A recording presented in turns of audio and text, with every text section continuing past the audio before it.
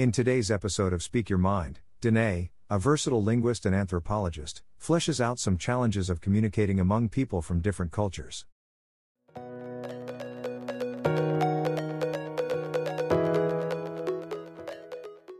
Speak Your Mind. Intercultural Communication. By Danae Perez. Intercultural communication is as old as humanity. It happens when people from different cultural backgrounds interact with each other, and it can happen in all kinds of setting, be it trade and business, research, or leisure.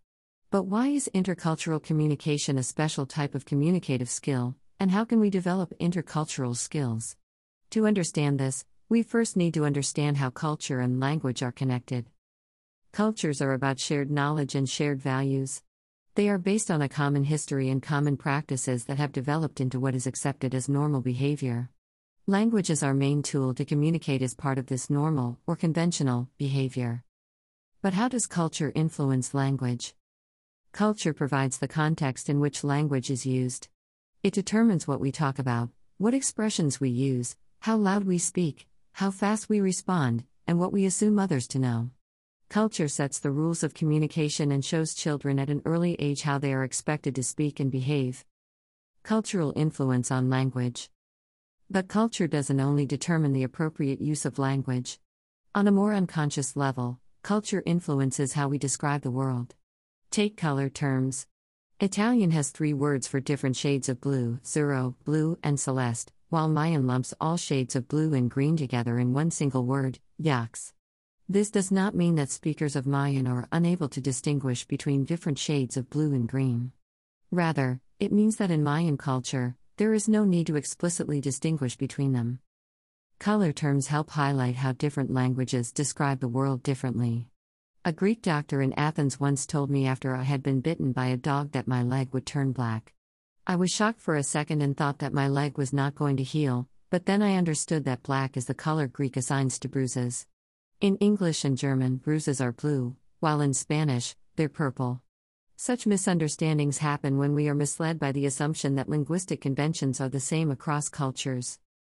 Yet, culture penetrates language even beyond words. It also affects grammar. There are languages that indicate whether a statement is based on confirmed or hearsay knowledge. Linguists call this evidentiality. It exists in most indigenous languages of South America, as well as in Turkish and other languages. In these cultures, evidentiality expresses trustworthiness, and this principle is so pervasive that even Spanish and Portuguese have adopted it.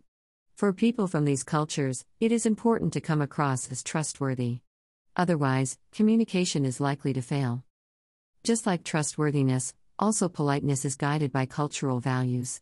In language, politeness determines which expressions are considered appropriate. Polite forms like German Sie, Spanish usted, English sir, or Portuguese senor mark the high status of a person and the social distance between the speakers. In some cultures, these distances are more relevant than in others.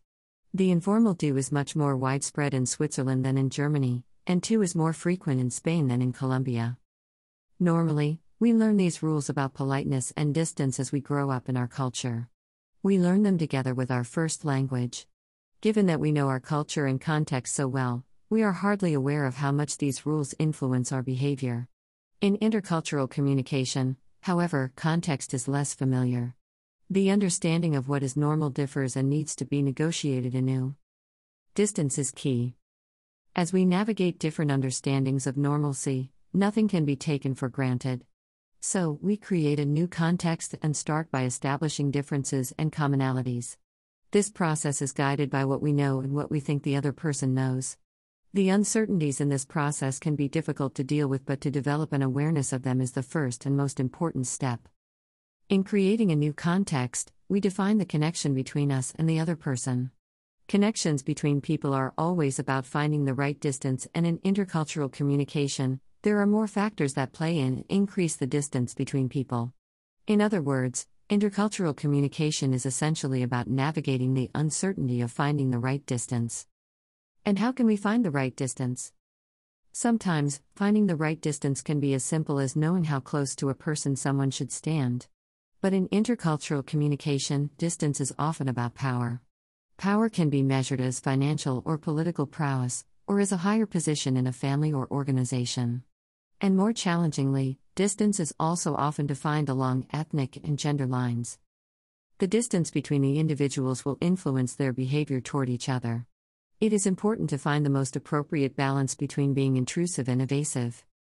In Switzerland, for instance, personal space is relatively large, and it is important not to cross any lines. Visitors should never arrive early at an appointment to ensure the other person has time to get ready. And particularly in business contexts, people prefer keeping a respectful distance without using pushy or explicit words, otherwise, cooperation may end without any explanation. In countries with a colonial past, by contrast, it is common to connect and bond on a more personal level. Trust and proximity are important, and people often mix business with private life. This is, however, more common among people of the same social group, as social classification is still strong due to increased interethnic contact and conflict in the past. Foreigners may therefore have a hard time building a solid friendship in Latin America if they speak with a strong foreign accent. At the same time, cultural distance is very much about mindset, and also ethnic differences can be reduced by engaging in the same activities. Two bankers from Brazil and from England, for example, are likely to understand each other more easily than a teacher and a banker from the same country. Navigate language and distance. So, in essence, intercultural communication boils down to two issues: language and distance. No matter what the different cultures are, it is essential to use a language that everybody understands and to build a relationship that establishes the right distance for everybody to be at ease. There are no clear instructions to follow. What matters is to be aware of these challenges and to learn how to use this awareness to navigate intercultural encounters. The more a person knows about how culture influences language and how to find the right distance, the more successful their intercultural communication will be. About the author. Danae Perez is a versatile linguist and anthropologist with language all over. She holds a doctoral degree in linguistics and social anthropology, and provides language consultancy for private and corporate clients of her company in Africa. Danae is also a lecturer in multilingual communication at the Zurich University of Applied Sciences. Her research centers around the evolution of world languages and has been published by renowned international publishers. Thanks for listening. If you enjoyed this Speak Your Mind episode, please share it with others, post about it on social media, or leave a rating and review. To catch all the latest from Verbalists Education and Language Network, please visit our website verbalistseducation.com or follow us on Instagram at Verbalists. Thanks again, we'll see you next time. Until then, just be yourself, be you, and don't be afraid to speak your mind.